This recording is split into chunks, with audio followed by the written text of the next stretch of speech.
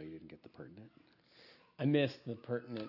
Do you want to say it again? Do you want to tell our hypothetical audience what you said about my ass? No. No? I'll leave your ass out of it. Probably for the best. You would want to start a podcast with me talking about your ass. Well, I just want the world to know what you think of my ass. It's an ass. A pertinent ass. Yeah. Sure is. Yes, it is. Yeah, but I used to, when the computer was just kind of, I used to play back when it had still like the green and everything, like the old Wolfenstein and Oregon Trail. And then we were really big into like Doom and all those ones. And Wolfenstein when it got all 3D and not the old 2D versions, but and Dark Forces. And then I kind of just stopped playing on the computer. Solitaire. I do Solitaire. Yeah. I downloaded that. You're hardcore. You're a hardcore PC gamer. I am. And people would be jealous, actually, of my rig. Do you Play Solitaire. Do you know, PC gamers are the most... I'm gonna catch a lot of flack for this, but they're some of the most annoying gamers on the planet because they refer to their medium as the master race, which is like it's disturbing in and of itself. But the fact that they're just like look down on consoles so much, it's like consoles are computers themselves, and they're designed specifically for gaming, and they're for pick up and play type gaming. So I understand the appeal of PC gaming. I can edit, I can mess with it all, in all kinds of different ways. I can use mods, I can play all different types of expansions. I get the draw of it. I just don't understand why you got to knock consoles, because it's just basically it's the same thing, but it's for somebody who wants to just pick up and play and be able to put it back down and not have to, fiddle with settings and, I don't know. There's a lot of PC games are very involved. Getting one installed and getting one set up and getting everything set just right to one is a very involved process. So the draw of that to a PC person makes sense, but your average gamer just wants to pick up their game and play. Yeah, when you say you're going to catch a lot of flack for it, I don't think you can catch much flack when we have maybe like 2 people listen to this. That's true. I just mean I would say I would hypothetically catch a lot of flack. You put that out there. I know a lot of PC gamers, and a lot of them just, it's a superior system. Yeah, it can be a superior system, but I don't like it because I just want to put my game in and play. And I know if I buy a game on a console, then I'll be able to put it in and play. And on the PC, I got tired of what are my settings? What's this? Yeah. Do I have to update? Oh, this isn't going to work. Well, good thing I can't take this back. Yeah. So that's what finally got me to the end of that whole thing. And when I started playing some of these PC games, when I bought these things on Steam sales, I spent a lot of time setting them up to play. And now they're easy to play, and I just load them up and play. But the amount of the process it takes for me to get to the point to where I could just play it, I could have, already been playing my PS4 or my One for a while, and so I don't know. I'm more of a console gamer these days, but I used to be a huge PC gamer, and I'm still way into computers and technology, and I love messing around on just my laptop, and I don't know, using it as a gaming rig it doesn't appeal to me like it does to so many. Well, and yeah, I just totally forgot where I was going with that. That's fair. I was going to say, actually now consoles are almost turning into that with the loading the games and taking forever before you get to play and they're business. They're definitely trying to contend with the PC market, and that's you can even see it with like the onset of now we're going to make our mods available on games and that sort of thing. But the major difference is consoles will not. I mean, back in the day they didn't. They were terrible, terrible ideas, but they allow for very little modification of the hardware. Whereas that's what the draw for PC gamers is. Like, I can upgrade my hardware in 6 months and play games that are way more advanced than what's on your best console right now. And that's fine. That's again another part of that appeal and why they refer to it as the master race. I get that.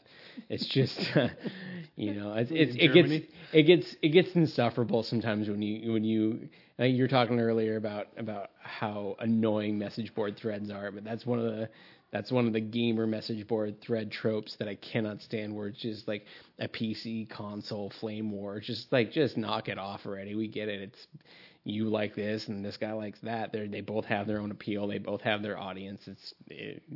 Just enjoy the games. I hate message boards so much. They're it's like the most vile, awful internet bullies get on the message boards. They have the stupidest shit to say. They're a bunch of assholes. Like I get infuriated. Like I have to actually get up and leave the room and come back before I can move on. So I try and skip them now, but they're awful. They have that car crash syndrome where you have a hard time. Like you're like, I really shouldn't look at this, but I'm going to, and then you're really upset that you did look at it, right? Like, I really shouldn't have looked at that because now my day is ruined. It's like this time because some guy decided that he wanted to use a message board for a YouTube video to go on a rant about Obama, and it was a video about like a clip from Barney or something. I know, and it's like, oh, I don't really want to do this. And it's like, oh, I'm in the rabbit hole. And then I emerge an hour later, and I'm like, what the fuck did I just do with my life? And not only that, but it was like an hour where I'm angry, like an angry hour. It's not a happy hour. You time traveled, and you came out angrier than you went in. Yeah. Oh, I just had a crappy day at work. Well, let me just make myself more pissed off. Like, I don't know why I do it, but I end up doing it. But we saw Hateful Eight last night, and I went on the message boards for that on IMDb, which is just an awful place to go. But unless you want to know who was in what. But yeah, it was covered and there too about that movie. And people didn't like it and all the problems with it, and it's just I have a really hard time with all that stuff. Which I love the movie. I thought it was great. Yeah, it was a fantastic movie, and it was. In many respects, it was par for the course for Quentin, and yes, we're on a first name basis. In case you're wondering, actually, I should just call him Q. That's the name, you know. But Q does it again. It was very much par for the course. A lot of the same things, a lot of the chapter headings we've all gotten so used to, and the Splatterfest, and the really great dialogue, a lot of those fun things. But he has some really interesting little additions in there, little things that he plugged in there that we hadn't really seen before, and to see that scenery caught in the 70 mil, and like I was telling you after we saw it, it was a beautiful movie in every regard, like from the set design of the inside of the cabin to the rolling snowy hills, to there was a lot of really, really cool, just beautiful imagery in it, in addition to the classic just good time you have at a Quentin Tarantino movie. Well, yeah, like I was telling you last night, I mean, I just loved in the cabin with the blizzard going on, just the snow would be coming into the roof or the door, and you'd see it on the table and on the ground, and it was just awesome how they did that throughout the whole movie. And it's cool to see with the 70 millimeter how where they were, you'd almost get a full view of the cabin, so you'd have to.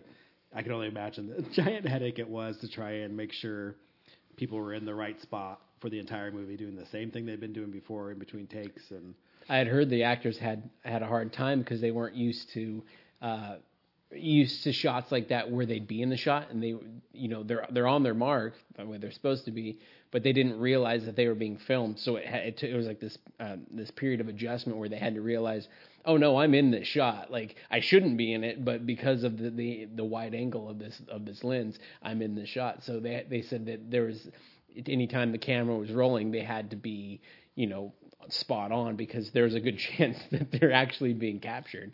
That was interesting. And what a crazy, I mean, that movie was, 2.5 hours? Mm-hmm. You spent almost an hour just in a stagecoach, pretty much. Right. I mean, it was moving, but most of it took place in a stagecoach. And then the rest of the time you just spend it in a cabin, and that was pretty much just the two locations throughout the whole movie. And so it was... Classic dialogue-based slow build, and that they getting ready for the movie, they did a table read they had a live table read for like an audience, like a very very select audience, and they rehearsed for it, and it really is. It really is kind of the right forum for it because it plays like a play. Like, I mean, when you watch it, it's like you're watching a Quentin Tarantino stage play, which is cool. I mean, that in and of itself is a cool idea because, you think Quentin Tarantino, you think of these interesting filmmaking styles and whatnot, but a lot of it's, we're just capturing the stage and, the actors just being on the stage. Like you said, just very limited locations, but really great set design in those locations and very good use of the scenery. And I thought, really good. Yeah. It's, Kurt Russell, he was a different character than I think I've ever seen him in a movie. I mean, he had some of those things that he shared with like Snake Plissken and the tough guy part, but then he was just very different than I've seen him before. Yeah. And, one of the people that one of those people that I always hear their name and I'm like, ugh. It's like Channing Tatum. But every time I see him, I'm like, oh, this guy's actually like really good. But I don't actively seek out any of his stuff because every time I hear his name, I'm just like, ugh, that guy. I've heard him like openly acknowledge that he's not a very good actor. Like he's like come right at me like, yeah, I'm not very good at this.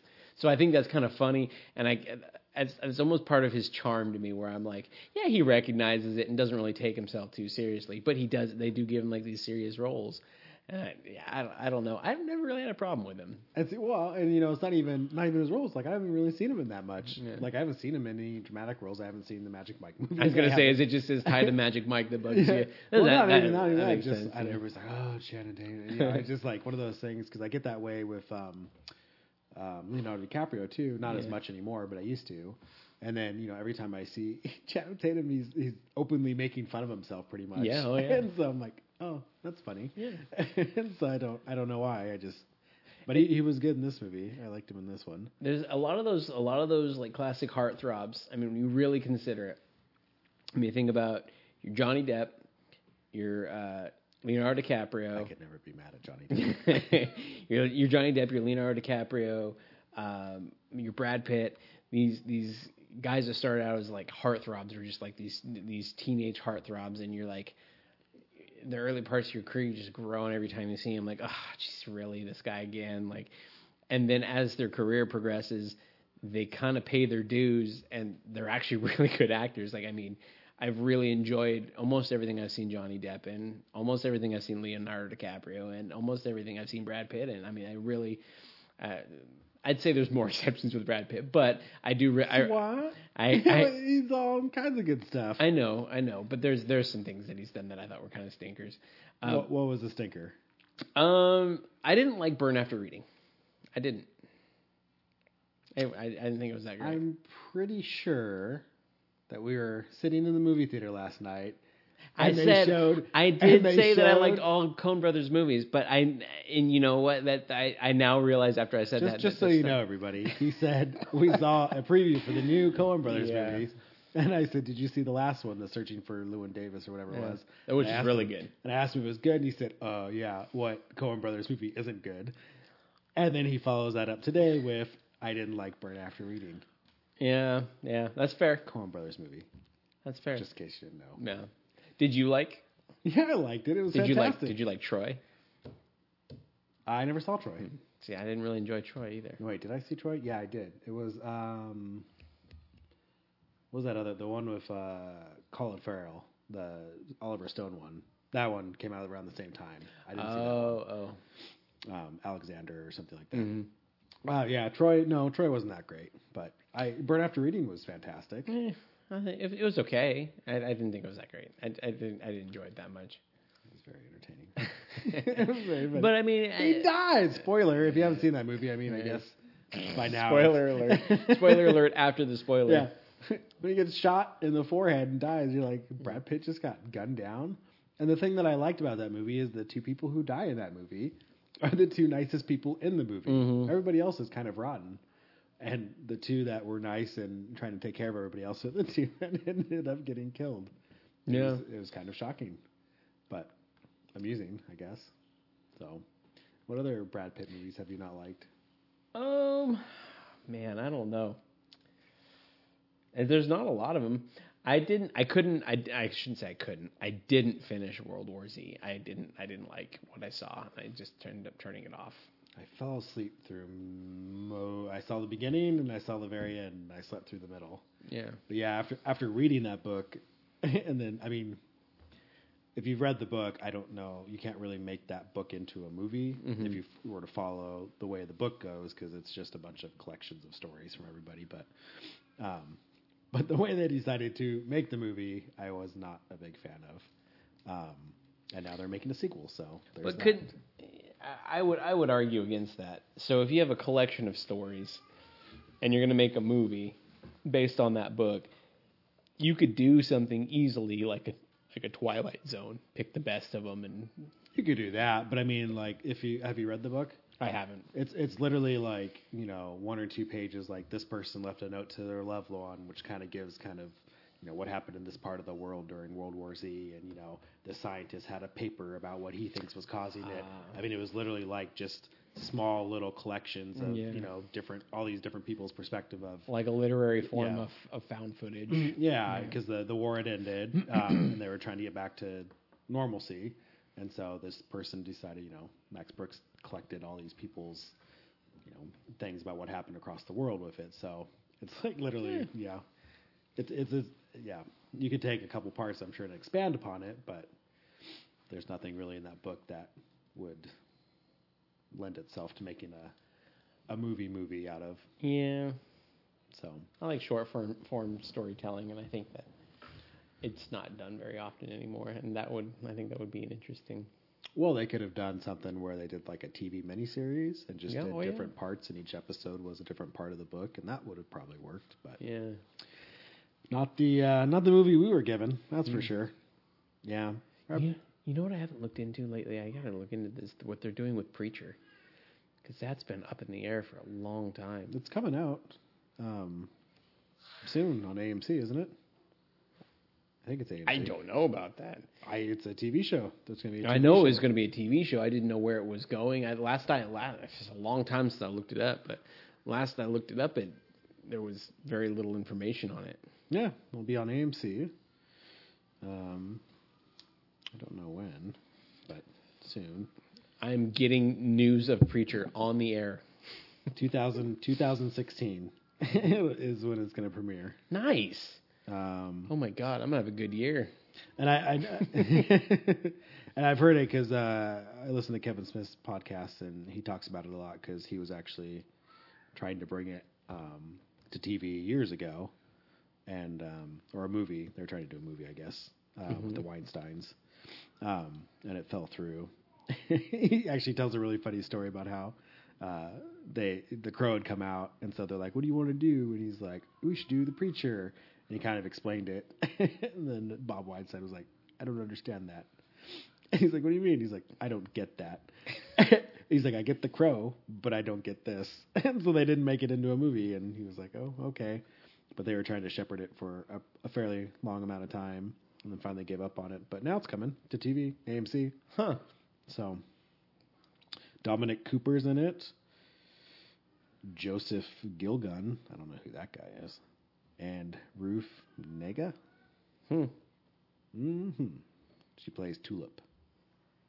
I freaking that's one of my all-time favorite comic series. It's so good.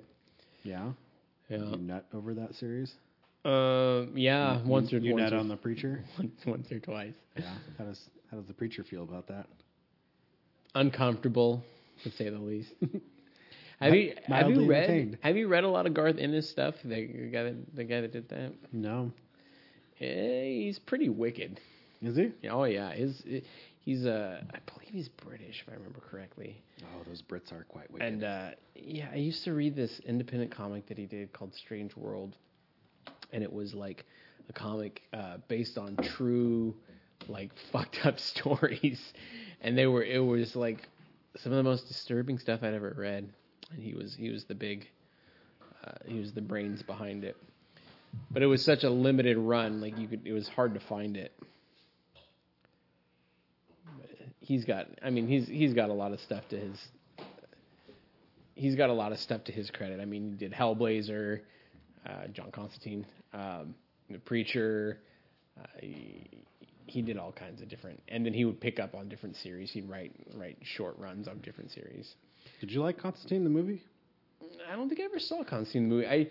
I remember somebody told me that it was a 2-hour anti-smoking ad, and then that just turned me off. I was like, yeah, someday I'll watch it, but I don't remember it being one. He smoked a lot in it, right? Well, because they did a TV show recently, and he didn't smoke in the TV show. Well, what channel is the TV show on? NBC, I think it was. There you go. Well, I know, but why would you even? I mean, the whole character practices. is based on smoking, and then they don't have him smoking the TV show, so it was very strange. But whatever. And then I think he just showed up on Arrow too. Arrow. Constantine did? Yeah. Well, because the show got canceled on NBC, so they threw him on. Well, wasn't Constantine like on their on DC's like what are they called? Oh, they're on their like darker label. Yeah, it's part of the bad guy stuff. Because they're actually talking about doing I think a DC movie, like kind of like the Suicide Squad, but with some of the darker characters. And that Constantine, I think, was the one who was leading the group. Mm-hmm. And then had some of the other characters on it too, which sounded interesting. I'm sure if Suicide Squad turns out to be a hit, they'll probably start doing some of these other ones too. I don't foresee that being a hit with all the negative buzz surrounding it. Vertigo, that's what it was. Vertigo is DC's darker label. So they publish a lot of adult content. Ooh, I don't mean like porn comics. I mean like just stuff that kids shouldn't be reading. Lots of really good stuff comes out of Vertigo. Preacher was a Vertigo comic. Yeah, you don't think Suicide Squad's gonna be a hit? I don't know. It's hard to say. I just think there's so much negative buzz around it. I think a lot of people are going to steer clear of it when it first comes out, and it's really going to depend on how it's handled and how it's received. So I don't think it'll do too well out of the gates, and then depending on response, it could either flop or I don't know. I think it could go either way. I don't see it flopping. Yeah, it might be middle of the ground. Yeah, I'm betting you that movie at least makes like 150, 200 million. You're probably right. I mean, it is at the end of the day, it is a superhero movie. What sort of rating is it looking at? Probably PG-13. Yeah. Deadpool's doing something different, and I'm sure if Deadpool is successful, then we'll probably get more adult-oriented comic book movies. But for now, I think PG-13 is the. It's kind of dangerous for little kids, but everybody can still see it. The whole Deadpool R thing surprises me. It really surprises me that's the character they decided to go R with. Why not? I'm not. Have you seen the previews? No, it looks hilarious. It does look hilarious, and it's an interesting choice. I'm not saying that it's not an interesting choice. I'm saying that it's unique. Like I don't know why Deadpool is the one. Like I can think of so many other comics that could make a really great R-rated movie. Like what comics? Anything on Vertigo we're just talking about. I mean, was Constantine an R-rated movie? I don't even know. Yeah, I believe it was actually. Well, that's good. Yeah. I deserve it. I think it was. I mean, Transmetropolitan, for example. Transmetropolitan. What just happened? Transmetropolitan. That would make a fantastic movie, and it would be, and it would definitely carry a hard R. So it just, Constantine was an R. Yeah, I don't see Deadpool as I don't know. It has its niche audience. I think that going R for a character that has a niche audience is very limiting. It just doesn't strike me as a studio. See, well, whatever you do, I don't even know what that comic is that you just started talking about. Look it up. It's a good one. I will, but I haven't heard about it. I know a lot of comics. So to me, for Deadpool, He's already been introduced in the first Wolverine movie. He's a pretty well-known character. I mean, yeah, he's got a niche group of people that like him, but he's pretty well-known. He's part of that X-Men thing. So, but they can make a movie that's R-rated and kind of test the waters with something that's not going to cost a whole lot, because I don't imagine that movie costs that much to make. So they can take that, take a flying leap and see what happens, especially with someone who kind of has mass appeal. I mean, who's introduced to the world already. He's got more than kind of mass appeal. Yeah. It's Ryan Reynolds playing well, he played Green Hornet, and we all saw how well that worked out for him. He did not play Green Hornet. He played Green Lantern. Whatever. Yes. I will not express my unpopular opinion about that movie. But it seems like a risk that isn't really a risk for Fox in this case. His for those who are unacquainted, for those who don't know Deadpool, the way in which he was introduced into X-Men is not the way in which he's being portrayed in the movie. So you've got a whole new version of Deadpool to the movie audience, and to the comic audience, you've got a version of him that they're going to be on the fence about to begin with.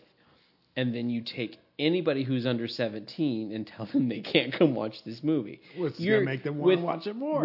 True, but with each one of those decisions that was made along that process, they've narrowed their audience that much more. Okay, so those people who've only seen the X-Men movies, who barely know this Deadpool character, we're going to just all of a sudden make this whole movie about them and invite them to come see it and come enjoy this. And they're going to go, oh, okay, well, I don't even know who this guy is. I kind of saw him in this movie, but this doesn't look like that guy I saw in that movie. Is this really something I want to, get in for? Not to mention people who saw that movie and saw him in that movie probably saw it or possibly saw it with their kids. Well, now my kids can't see this movie with me. I can only see this movie by myself. Unless you're a cool parent. Unless you're cool. Come on, unless you're a cool parent. Oh my God! If I showed up to the theater with my kids in tow to see Deadpool, the stink eye I would get. Oh, I'm half a mind to bring Wesley. Really? I don't give a shit if he's 6. Yeah. He's seen worse. Yeah. He sees worse on AMC. I guess that's true. Language is probably the only thing that Deadpool is going to have that might be a little extreme. The violence part, he's seen plenty of that, but yeah, I bet there's some sexual stuff in there. There's Ryan Reynolds' ass. But there's boning galore. I bet half that movie's a porno flick. Oh, he's got the whole point of the movie is him trying to get his love back because that dude's trying to steal her. But to me, he was pretty much shit in that shit Wolverine movie. Mm-hmm. So people are gonna be like, well, that character sucks. But I think they've done a brilliant job with the marketing so far in this one, and they've really showed like, yeah, this is Deadpool, but it's a way different Deadpool than what you saw in that shitty Wolverine movie that we're just not going to talk about. It's the Deadpool you see in the comics, and I understand. I just feel like it's a very niche movie. And I said it, I don't know. Guardians came out, and Guardians was an established comic that a lot of people had no idea about, and it did really well on a mass scale, but it was also not an R-rated movie. No. It was more of you take your kids to see this movie. And I maybe when it comes out on DVD, we'll let my kids watch it, but I'm not walking into a theater to see that. You just don't want to be judged. Exactly. Exactly. I'll share with the world via podcast that I will allow my kids to watch Deadpool, but I will not. I just won't do it at the movie theater. Exactly. Where the judges will judge me. Exactly. But it wouldn't even matter because they're going to be all there having fun doing that whole thing. It'd be great. Maybe. Or maybe I'll sit in an empty theater watching Deadpool with my kid. That might even raise more eyebrows than the other way. Oh, I don't know. Yeah, I don't know. I don't know about that one. I think that one's going to do good. It's coming out at a good time. There's not really much around it. It's going to be before, Batman v Superman, and I think it's going to do good. And then I think we're going to see a resurgent of these R-rated movies. Because the last ones that we really had were Blade and the Punisher movies. Yeah. So, and the Blade ones were really good. Punishers were kind of a mixed bag, but... Well, the Punisher ones were, like, unnecessarily violent, where there'd be, like, crazy things that would have, like, the guy, like, falling on the pole and then getting his head, like landing on his head and his head popping off. Like, that's... That happens, right? Yeah. That seems legit. Yeah. And that's the funny thing about the comics are not R-rated. Punisher's never been an R-rated comic. He uses guns. Yes, he shoots people. They've been fairly bloody, though.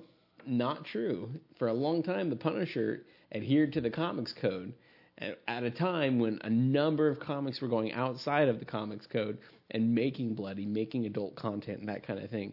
So the Punisher has not always been that crazy violent. It's not, and even when it was violent and they used blood, it was used sparingly. It wasn't like the Punisher is lopping dudes' heads off. It's just he shoots people. Maybe there's some blood and sprays, but it's never been. I'm pretty sure I have a Punisher comic upstairs with him standing on a pile of all the dead Marvel superheroes, and there's blood.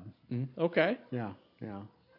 Are they missing limbs and our heads exploded and brains everywhere? And it might be. I'm not talking about a little bit of blood. I'm talking about excessive gore, like a Splatterhouse movie. That's what I'm talking about. And that's what a number of those Punisher films that they did. I'm pretty sure that just means he's punishing people. They were Splatterhouse movies. It's not to say that that's not fun in its own way, but I just that's not the way I've ever viewed Punisher. I've never been like, oh yeah, of course he has to kill guys and they have to have exploding heads, and it's just never like the appeal of Punisher is enough alone as a character. I've always liked Punisher, but his appeal as a character has been enough for me to be into it. I didn't need to see it as a Splatterhouse movie. I enjoyed the Splatterhouse movies. Who was your favorite Punisher? I'm not going to say it. I'm not going to. Nope. Just say it. I'm not going to say it. There's no judging. I won't say it. There's no Deadpool theater judging. I won't say it, and I'll tell you. Was it Dolph Lundgren? It wasn't Dolph Lundgren. My entire reason for loving the Punisher that I love. Remember him punching people through that Asian place? It's entirely because of nostalgia. It's nothing else. It's just because I'm nostalgic for that freaking movie. Did you just pull out your phone? Do you have a picture of him on your phone? No. Dolph Lundgren as Punisher? I love you, Dolph Lundgren. No, I just have this... Punish me, Dolph Lundgren. I have this just wonderful childhood memory of watching the Dolph Lundgren Punisher movies. I would never... One, didn't he? Yeah. I say movies. I would never profess. I would never A, profess him to be a good actor, or B, profess that to be a good movie. For purely sentimental, just because I loved that movie as a kid, I have that attachment to him. You know what? I saw. Was it Thomas Jane? Right? Was the and then what's his name? The dude from Rome. Yeah, I liked his version. Did you see the old Captain America movie? Yes. Awful. Yeah, but it's nostalgic, right? It is nostalgic. So do you love that? Is that your favorite representation? No, but I'll tell you the difference there. I didn't watch the Captain America movie when I was a kid. I watched it as an adult and laughed my ass off. Because I was like, wow, this was at one point considered a movie. The best Captain America movie we could possibly do. I saw it when I was a kid, and it's shit. And I saw the Dolph Lundgren Punisher, and it was shit. Besides some of the action scenes, it was shit. Yeah, it was shit. So again, I'll never profess it to be a good movie. I'll never profess him to be a good actor. It was just my Punisher movie because that was what I saw when I was a kid. What I identified as the Punisher. Well, that's cool. That's pretty good. I learned something new. Drink your haterade. I will drink my haterade. It was an awful movie. It is an awful movie. Are you looking at it right now?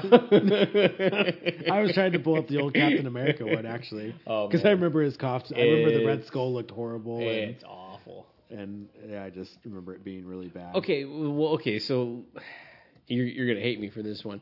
Think about They Live. I just pulled up his picture. This is fucking stupid. Think of helmet. Of his motorcycle.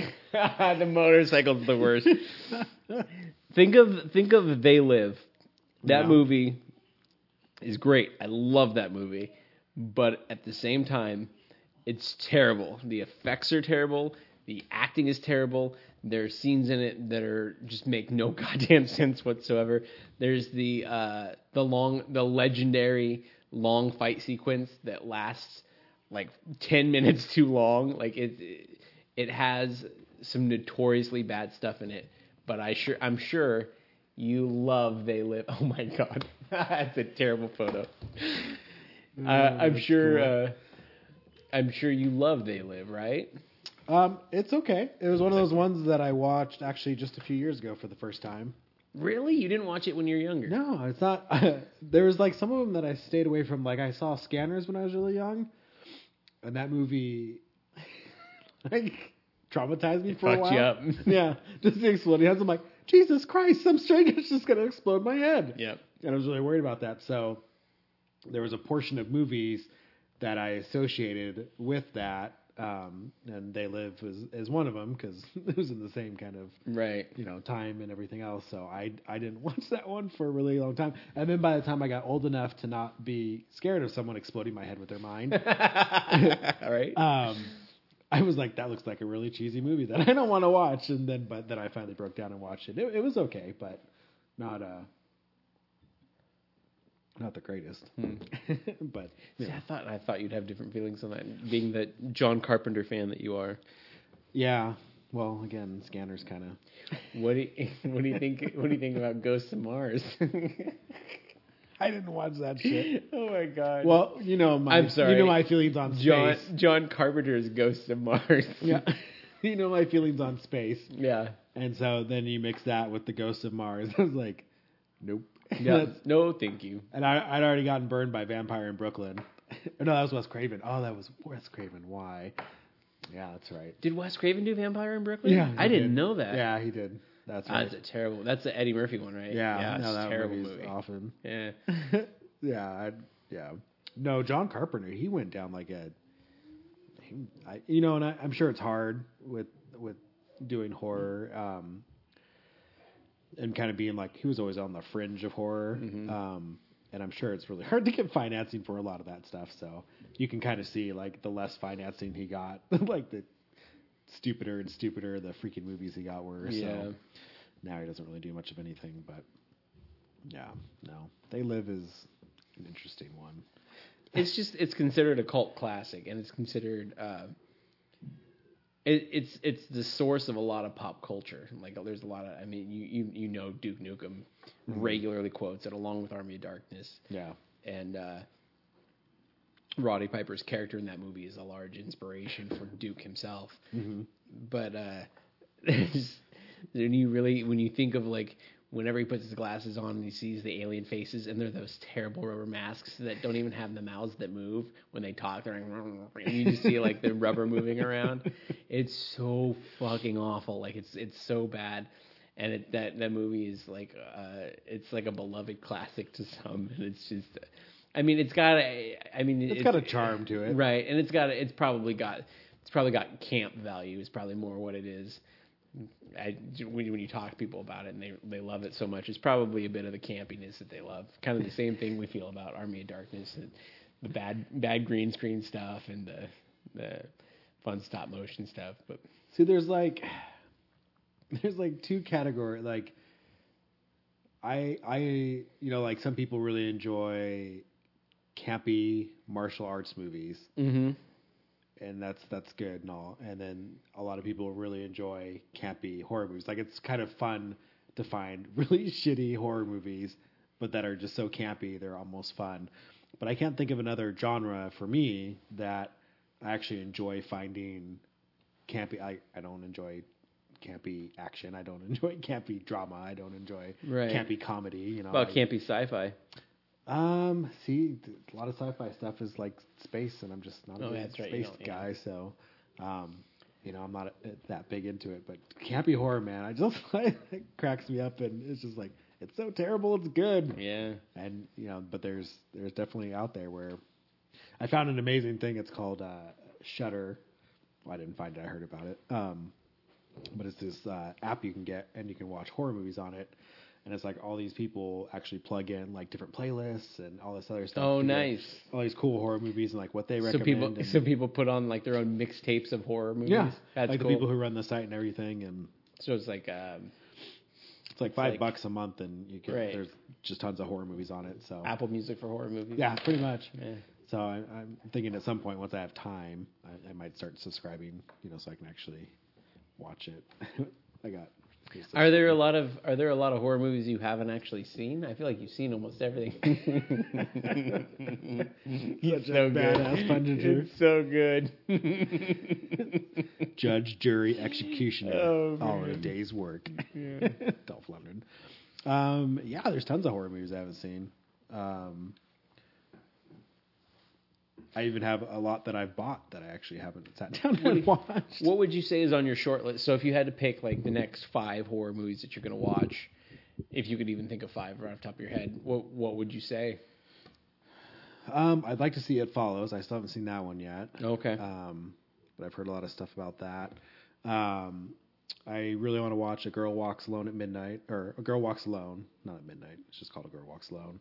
So I hear that one's really good. It's like a Middle Eastern vampire movie. Huh. It's supposed to be really good. What is the? I'm always curious for like Eli Roth, so I'd kind of like to see Green Inferno just to watch that one. Mm-hmm. What about Knock Knock?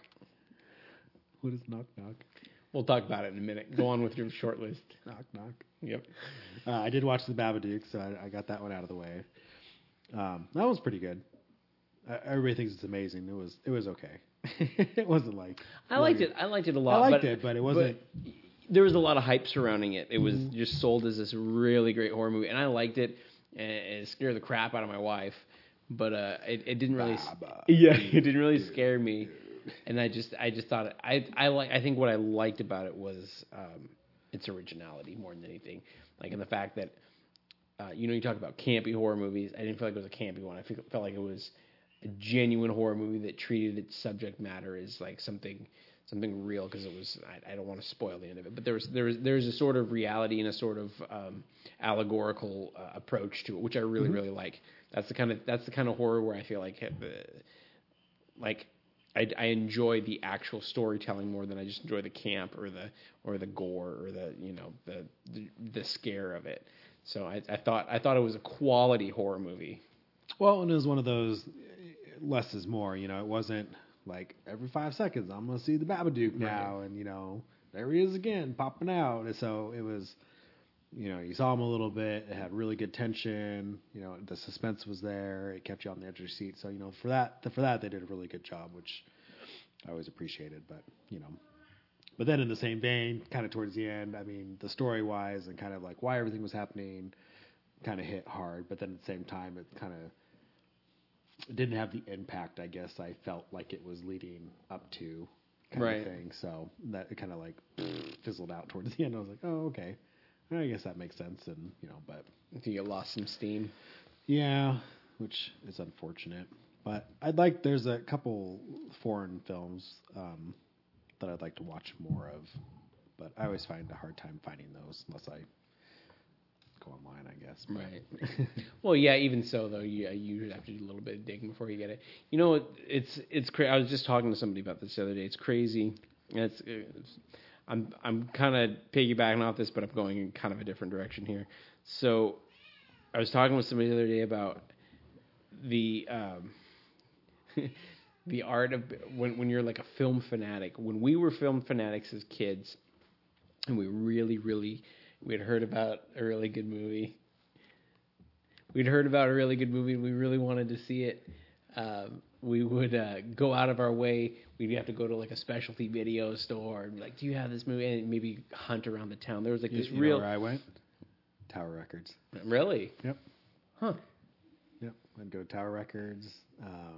And then what was that movie place that was always in all the malls? Oh, FYE? No. There's another one before that. Sam Goody? No. I'd used to go there to get my figures. Oh, I know what you're talking about. It was like specifically like movie, but they used to have all the movie stuff on the walls. And it was Sun something, wasn't it? Yeah, Sun.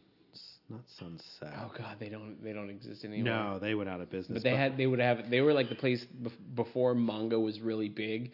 They were the place that had like the biggest manga / anime section. They'd have all that. Yeah. Yeah, I would go there, and I would every week I'd go down and I'd have them order me the next Friday the 13th VHS, nice.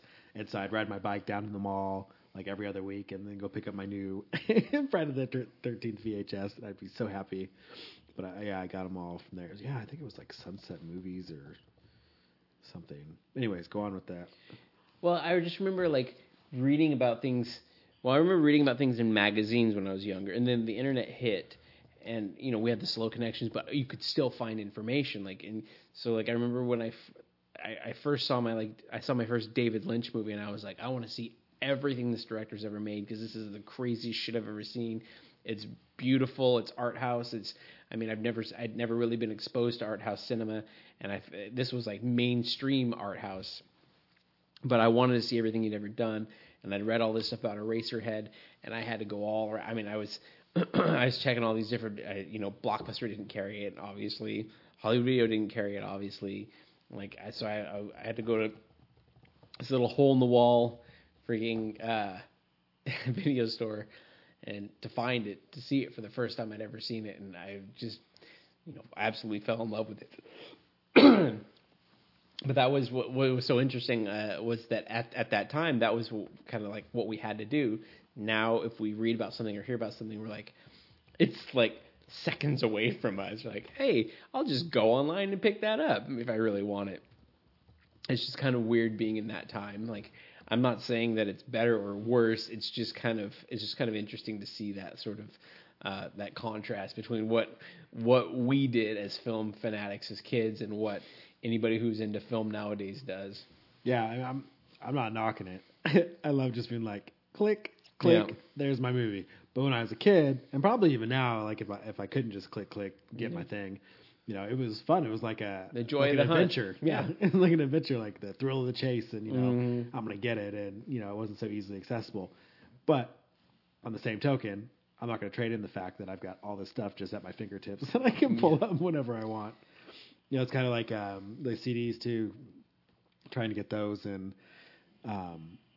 I remember when I'd drive down to California and I'd have like all my CD books, and I'd like try and be flipping it while I was doing my road trip. And, it was fun, but at the same time it was so annoying. And now it's just like it's all there on my iPod, so don't have to worry about it. Yeah, I have that Apple Music subscription, so it's like I can just all of a sudden think of a song I heard in the 90s and be like, oh, hey, I'm going to see if there it is, and just listen to it just like that.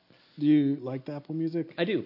I'm trying to think about if I should get it. It's a bit on the pricey side. Well, what's cool about it is, so I pay like $15, and then Melissa and I both have it, so she can listen to it, and we can listen to it at the same time. Doesn't matter.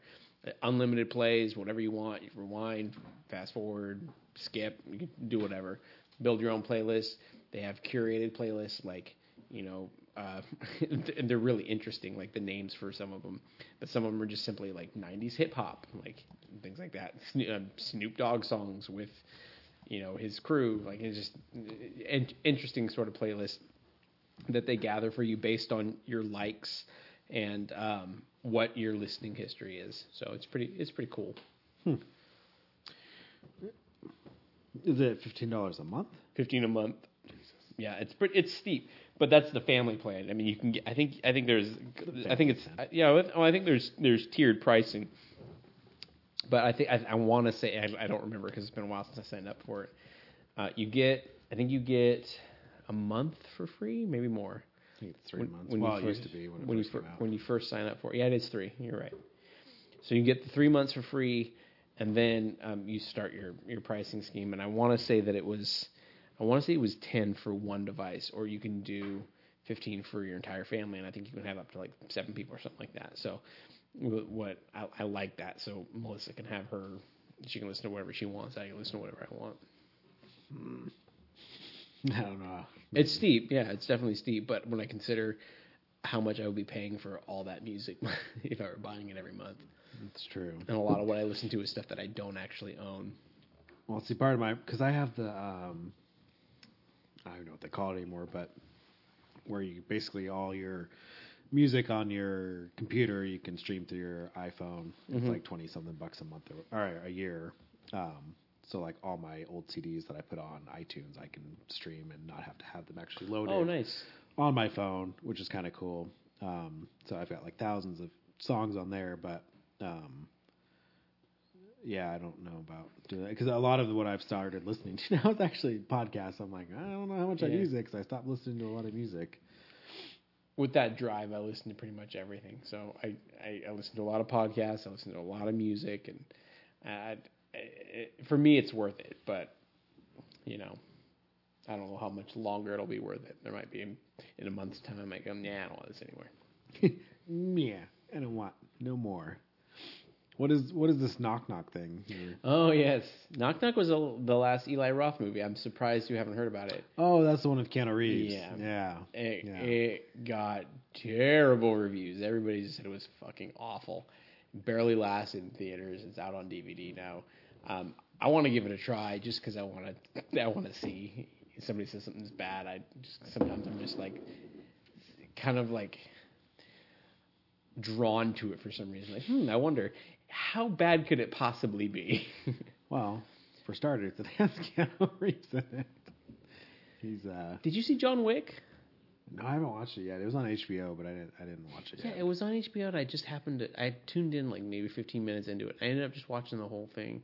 I've heard great stuff about it. Yeah, it was interesting. A really cool gunplay. Like, I don't watch a lot of action movies anymore, so there's not a whole lot of gunfight movies that I see. So the fact that it held my attention and I was into it was kind of a testament in and of itself.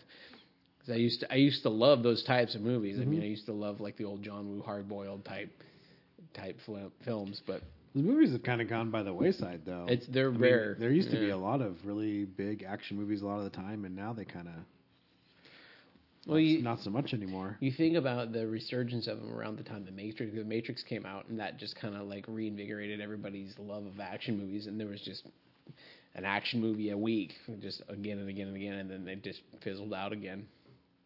So you're saying we need Keanu Reeves to come back?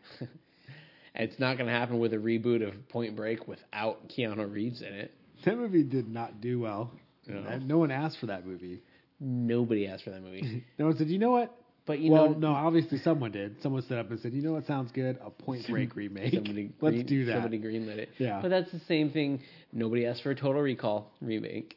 I did not need that. Nobody asked for a Red Dawn reboot. No thanks. Could have done without. I watched that too. It was okay. It was meh, but it wasn't Red Dawn. It wasn't the Red Dawn that we knew. It was when I was in high school. I hadn't seen it yet, and then in our English class, he's like, "We're gonna watch a movie," and I was like, "Oh, okay, this is cool. We get to watch a movie in English, like I think it was 9th grade English or 10th grade." Yeah. And he turns the freaking original Red Dawn on. And I'm like, "What is this?" And they start gunning down all the kids in the school. Right in the beginning, I was like, "Oh shit, is this what we're really watching in school?" He was like an old military guy teaching English. He was crazy. Oh my God. He would just turn shit on and then just leave the room. Can you imagine if a teacher turned on Red Dawn for their kids nowadays? It was crazy. But it was awesome. Yeah. So that's how I got to see Red Dawn. Thank you, English teacher guy. He didn't want to teach it, just wanted us to watch videos instead. Hey, Stephanie, the cat's getting all... getting friendly with the pizza. Don't do that, cat. Again, another thing about cats versus dogs. They can climb? No. If my dog started getting into something like that and I yelled at him from across the room, he'd be gone. Cat's just like, whatever. Cat's like, fuck you, I'm eating pizza. Who do you think you are, guy? This is kind of cool. Kevin Smith is always talking about The Flash, and they're actually going to have him direct an episode now. Is he writing it too, or is he just directing? I think he's just directing. Okay. That's what it looked like. You know, back in the day, Quentin Tarantino directed an episode of CSI. I know. That seemed like such an odd show for really him weird. to do an episode of. I remember hearing about that and reading about it and being like, what the fuck? what a weird, what an odd choice. Out of all the shows you could pick, that's the one you'd go with? So you think? How do you think he's going to do? I don't know. I don't know how much Kevin Smith lends himself to. He's like vocally. He's talked about how he doesn't think he'd do good at superhero movies, and so it kind of surprises me that he would willfully take on a superhero project like that. I mean, I'll give it a shot. I'll definitely take a look at it. It's just it kind of surprises because he has openly said, yeah, that's not for me. That's not the sort of world in which I thrive. Yeah. Yeah, they said his agent called and it said, hey, he loves it. So, if I can direct an episode, they said, sure. So, yeah, I don't think he's not writing it. He's just going to direct it. But, yeah, he sent out a Twitter about it and everything, too. Yeah, he loves that show. I finally started watching it because I was listening to him just talk about constantly the Flash. I was like, oh, right, Kevin Smith, I'll watch The Flash. And, yeah, so far I've liked it. I know you're not the biggest fan of it, but... Yeah, it's just, like I said, it's all those CW dramas. It's, the CW superhero shows.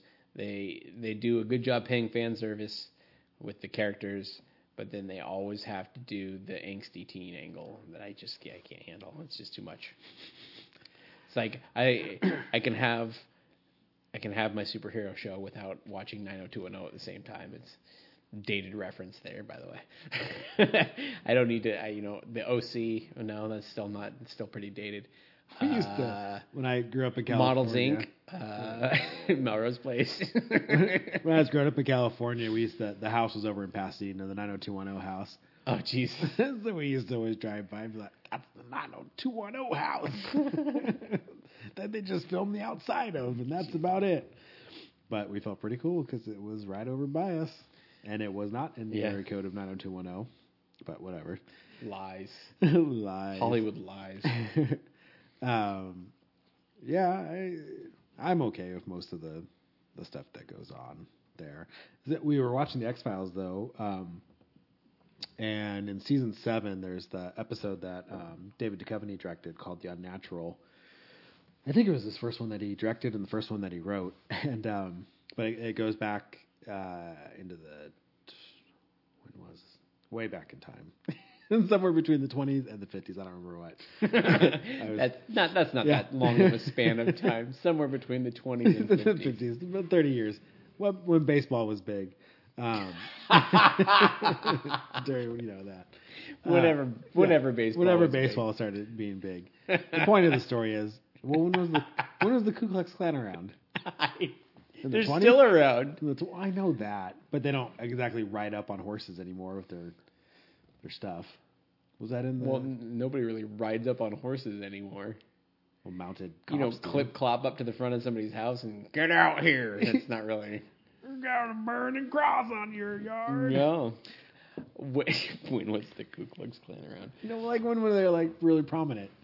Anyways, the point is, in this episode, they did it, and the guy from The Flash, the dad... he was in it as the baseball player that the Ku Klux Klan came to burn at the stake or whatever. Oh, really? Black. And when they pull up, and we're sitting there, my wife and I are sitting there watching it, and they come up to him, and they're like, oh, give us, whatever his name is. And then they were saying Negro, and then also they started throwing out the other N-word. I was like, what? On the X-Files? On the X-Files. And I turned to Stephanie, I was like, are they saying that word? Like, is that... And then he said it again and again. And I was like, I don't understand. This is network TV in like 2000. Standards practices. It was really weird. Maybe context allowed it. I don't know. That's weird. Yeah, I mean, that's the only thing I could think of because it was, maybe it was Ku Klux Klan times. Maybe it was bleeped. Yeah, it could have been, but it was on the Netflix. So I was like, huh. But the guy from The Flash was in it, so I was like, oh, it's that dude from The Flash that I've been watching recently. So that was kind of cool, but yeah, I was a little shocked. It's like, ooh, edgy X-Files, edgy. But yeah, it was curious. We're almost done with it though. We'll be ready for the X-Files TV show to start in January soon. Yeah, January 24th, actually. I'll never catch up. Well, have you at least watched them all? What do you mean? Like all the original ones? No, I stopped watching shit like probably season 4 or 5. What? Yeah, so I'm trying to catch up to where I stopped watching, and then pick up from there. And I barely even remember So like I'm watching all these episodes. It's like the first time I've ever watched it. Like watching seasons. Great for you though. No, it's cool. It's like, oh, this is new. I don't know what's going to happen. Even though I've seen a lot of these episodes, it was such a long time ago. Yeah, they have some really good ones.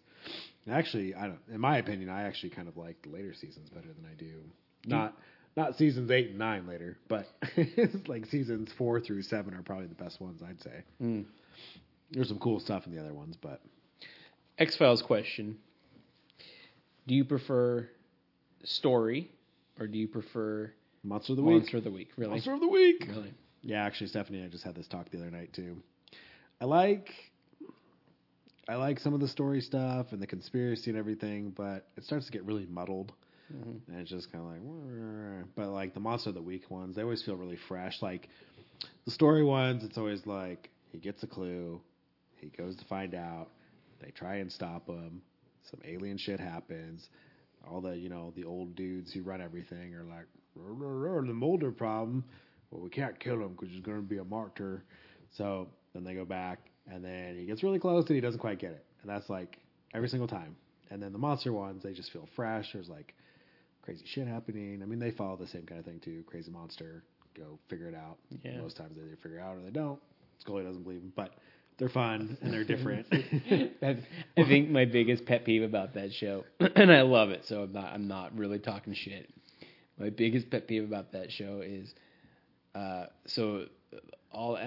saying this only a couple seasons in too, but almost the entire first season, Scully almost never sees anything. Like she like misses it. Like she's like, I went outside for 5 minutes and some crazy shit happened. She comes back in and she doesn't believe it.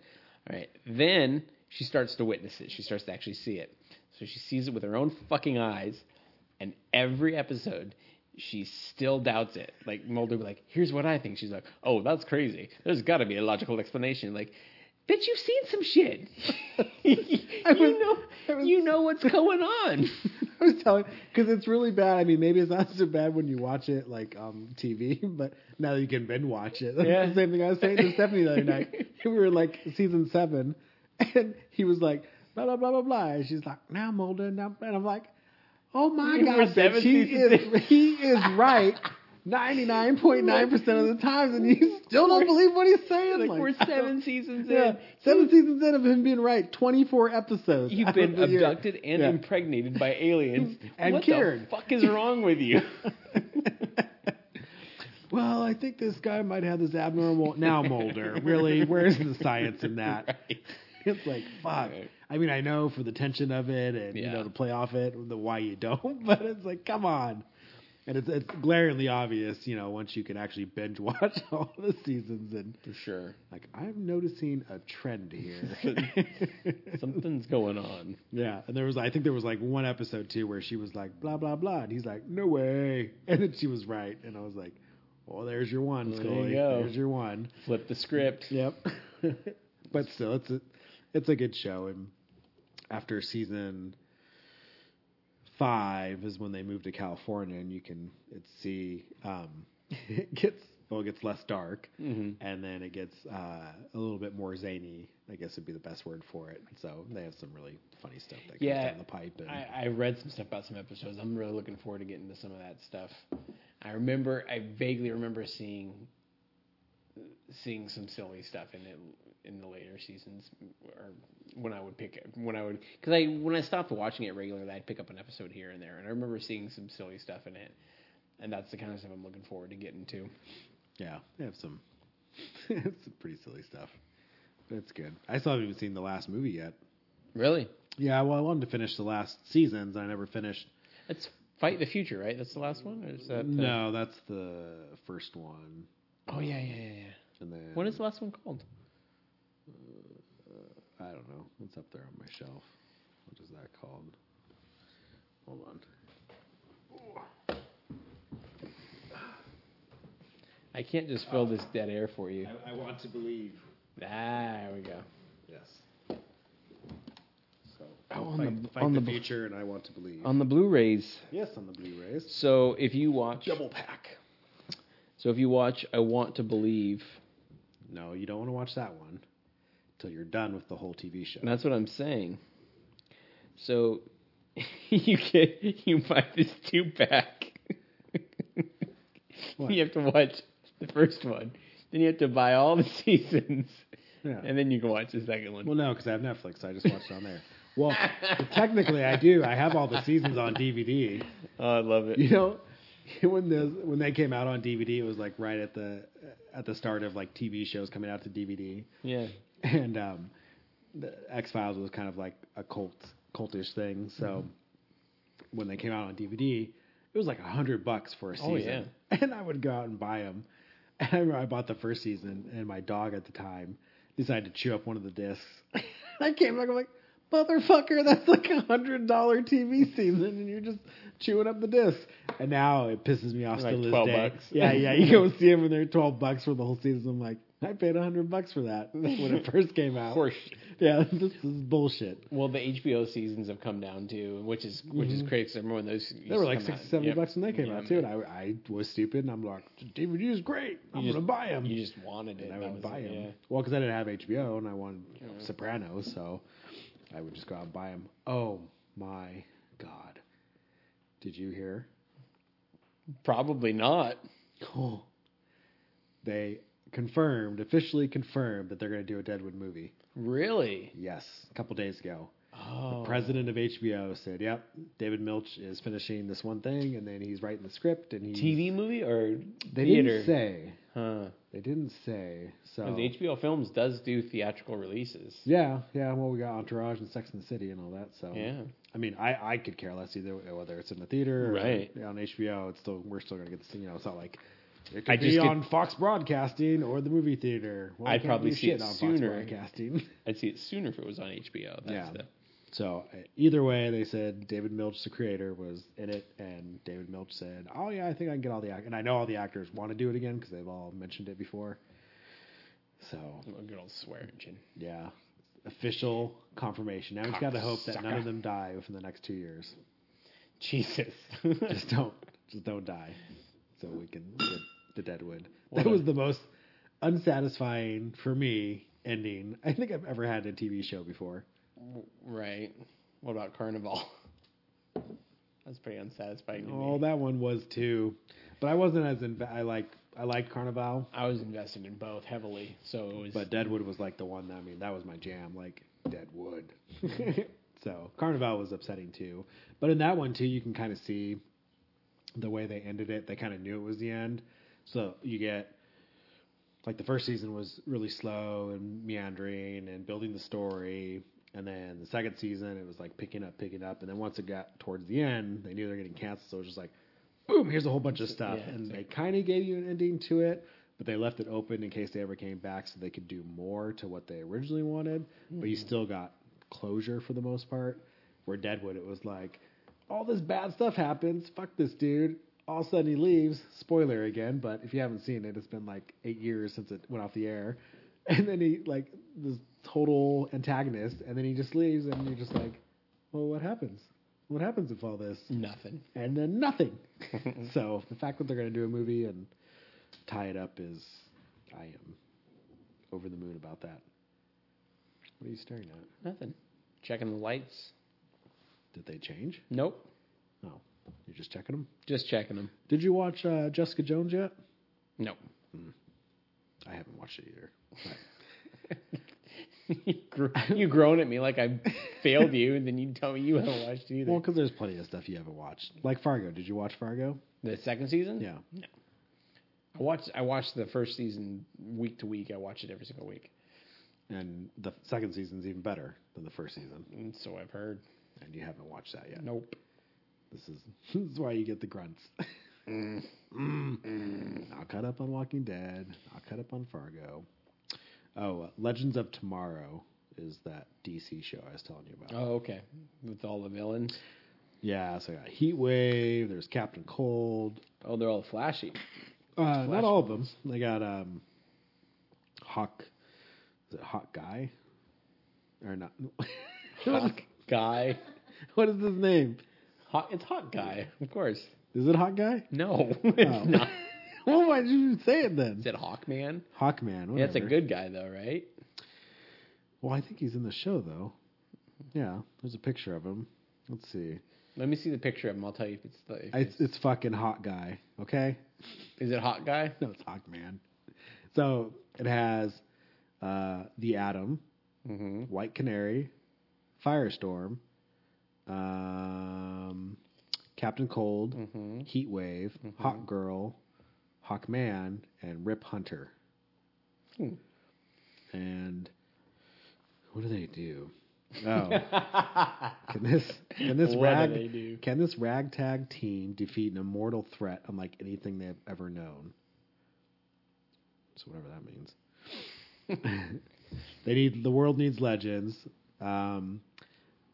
They've seen the future and they're desperately trying to prevent something from happening. So they time travel as a group of heroes and villains to confront an unstoppable threat. That's what I was trying. When you were saying them, like the Atom, I thought was good. I thought Hawkman was good. Hawk Girl was good. I'm like trying to figure out because you told me there was all villains before. You lied to me, Paul. Well, I wasn't sure. I don't follow DC very much because I don't really like them. I think they were talking. I love DC. The problem is their gallery of villains is inferior. It's not great. Yeah, you think? You just get caught up in a windstorm there for a second? I did. Watch out for Captain Cold. Well, ooh, here comes a heat wave. Well, here's the trade-off, okay? Here's the trade-off with DC villains. Batman has the best villains. Yeah. Ever. For the most part. If you go old school Batman, you got some pretty corny Calendar Man and shit like that. Clock King. He's kind of cool. Shut the fuck up. Get out of my face. On holidays. It's awesome. Get out of my face with that. Batman has some of the coolest heroes in all of comic books. But the trade-off is that a lot of the other DC heroes have the worst villains. Though? Why? I don't know. That's what you Just look at. Batman has cool ones, the rest of them can't? I don't know. Batman gets all the good toys? It's like they ran out. It's like they ran like all the Batman ones are awesome. What do we do for Flash? I don't know. We've kind of used them all for Batman. Let's use Flash, but he's reversed. Yeah, that sounds like a good villain. Reverse Flash is awesome. Reverse Flash started the entire Flashpoint paradox, which is one of the most badass runs of, in my opinion, of DC comics I've ever seen. I think I showed you some of them. I think I might have shown you the I won't spoil it, but I might have shown you the Batman one, where it doesn't spoil much because this is revealed in like the first issue of the Flashpoint Batman. The Flashpoint Batman in Crime Alley when when Thomas Wayne is being mugged. Obviously in the original story, Thomas and Martha get shot. Well, in the Flashpoint paradox, when Reverse Flash changes everything in the DC timeline, Bruce gets shot, and then Thomas lives, and then Thomas becomes Batman. Oh yeah, but when he becomes Batman, he becomes mean Batman. Oh, he like fucking just kills people. Just kills people left and right. And it's a really, really cool. It's a really cool run. But they did it. So when they did the Flashpoint paradox, they took all of their heroes, even like the lesser known ones, and they ran them down the Flashpoint timeline. And it was very interesting to see things that were going on, like the Atlanteans, the Aquaman's people were fighting the Amazonians, which are Wonder Woman's people, and there's like this huge battle that was like taking place on Earth. Yeah, I know. It sounds corny, but it was like super bloody, and like it was a lot of really cool stories. This is my problem. God, fucking DC. So Batman, he's so cool, and then you've got the Green Lantern. Oh, it's awesome. Green Lantern's great, but I'll never sell you on Green Lantern because of space. And he has a freaking ring. And he just makes things come out of his ring. Well, yeah, it's Will. Green Lantern is Will. Green Lantern is Will. Yellow Lantern is Fear. Red Lantern. Oh, what is Red Lantern? Anger? I think so. They all represent different. It's Purple Lantern. Oh shit, I don't remember. I'm not super into Green Lantern, but I am into it. Like I have a Green Lantern Corps comic. My point being some of the best, is they all best Green Lantern stories. Like Green Lantern's just lame, and then you've got Wonder Woman, which it's great for. Don't you diss Diana? It's Amazonian. I mean, she's no. I don't know. I don't. She's badass. I don't see it. What iteration of her you're seeing. I just see Amazonian woman. I mean, it's great for girls and that whole movement. But Jesus. Just dismiss it. No, that whole movement. I just have a real problem with her. Flash is okay. I kind of like the Flash. I mean, the TV show is interesting. He's the best character in Injustice. No, he's not. I don't think he played that game.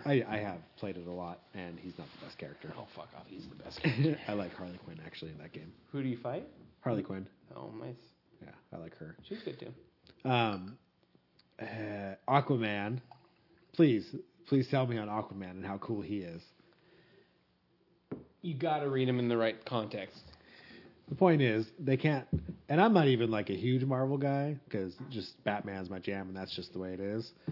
And I like some Marvel stuff, but Marvel's got him beat when it comes to characters and stories, and, well, maybe not stories.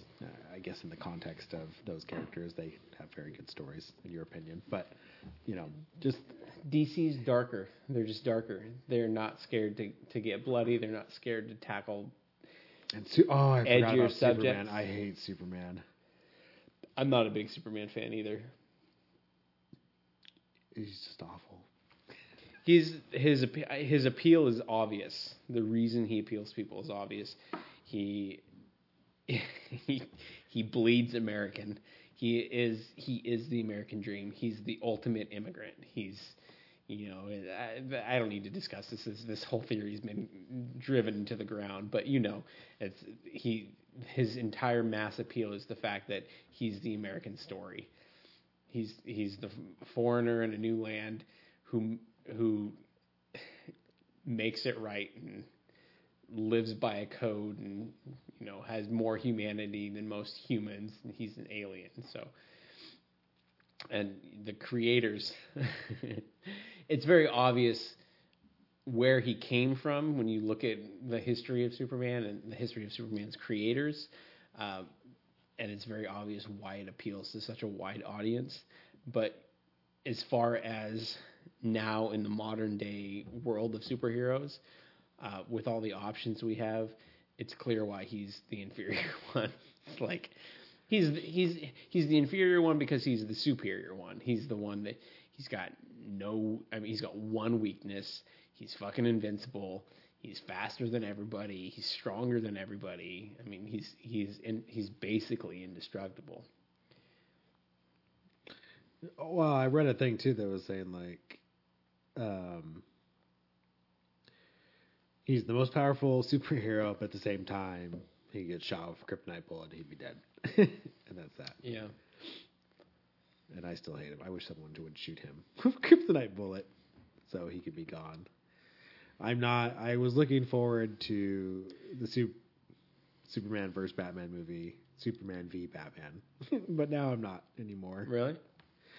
I'm going to see it. No matter what, I'm going to go see it, but I'm not. There's just enough Dark Knight Returns in there to pull me. The suit, the suit looks awesome.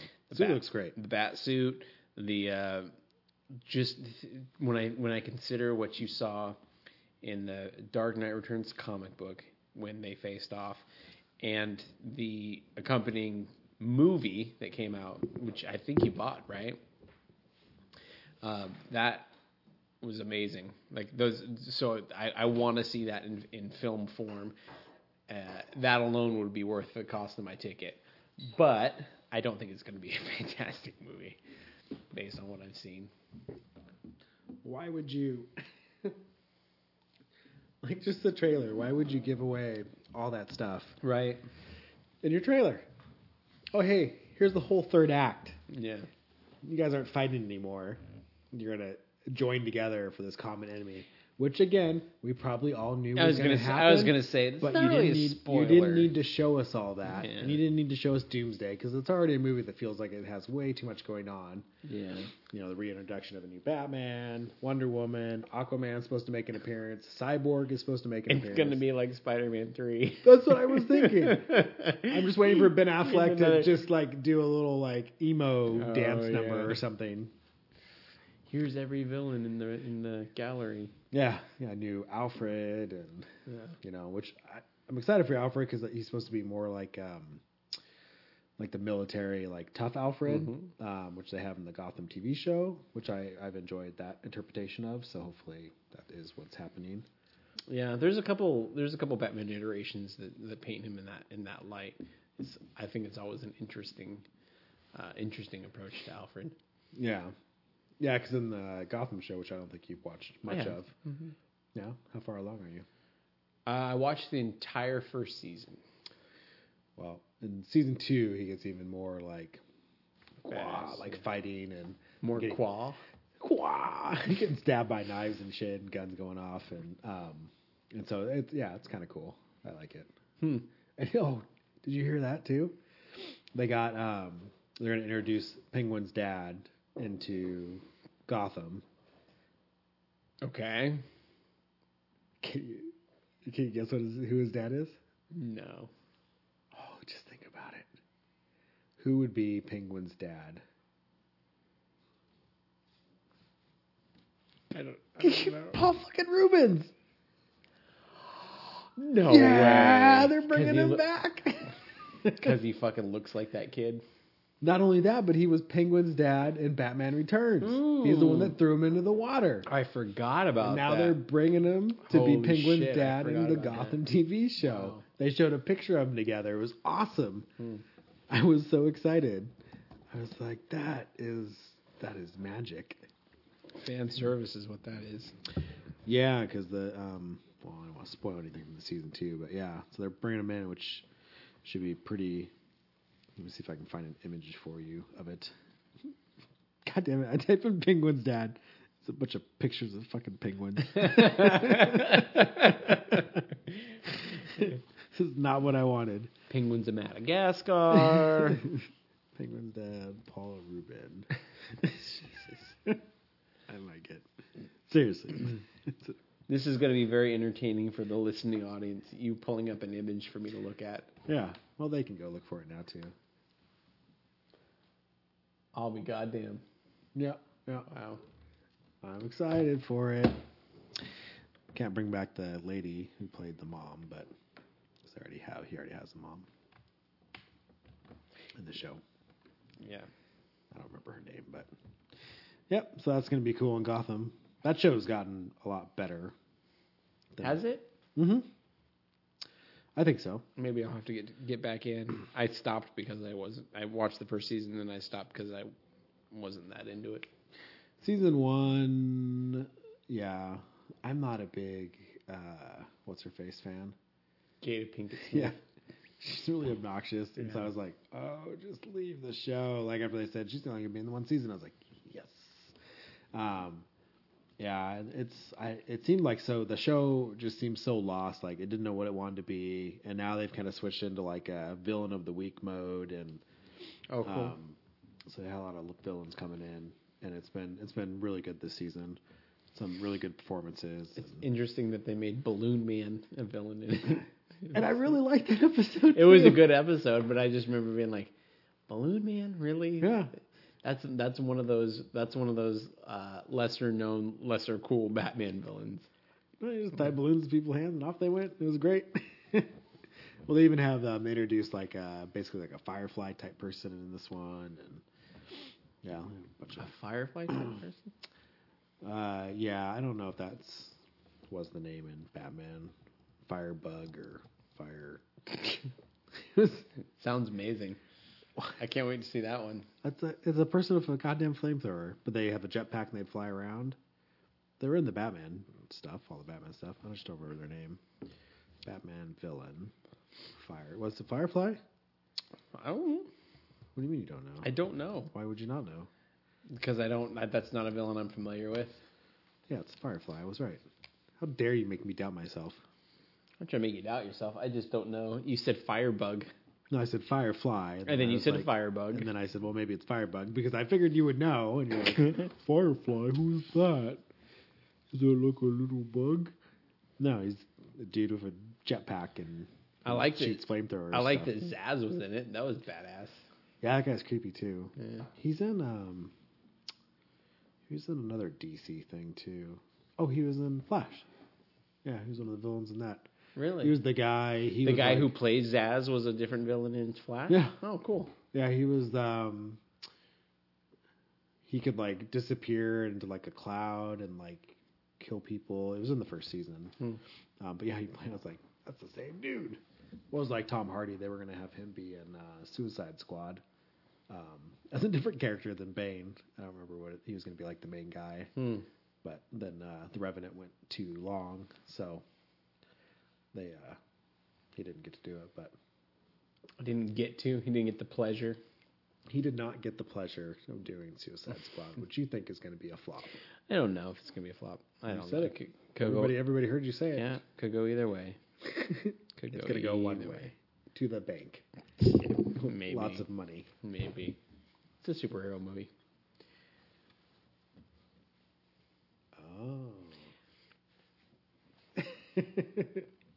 Well, that's all we have for now. What a great closing. We need like a closing exit thing. We need a sign off. These are things we should probably discuss when we're not recording. Yeah, well, I don't know. What's a good sign off? See y'all later. Jesus Christ. Next week we'll have a better sign off, or next time we record we'll have a better sign off. Better sign off than see y'all later. But for now, see y'all later.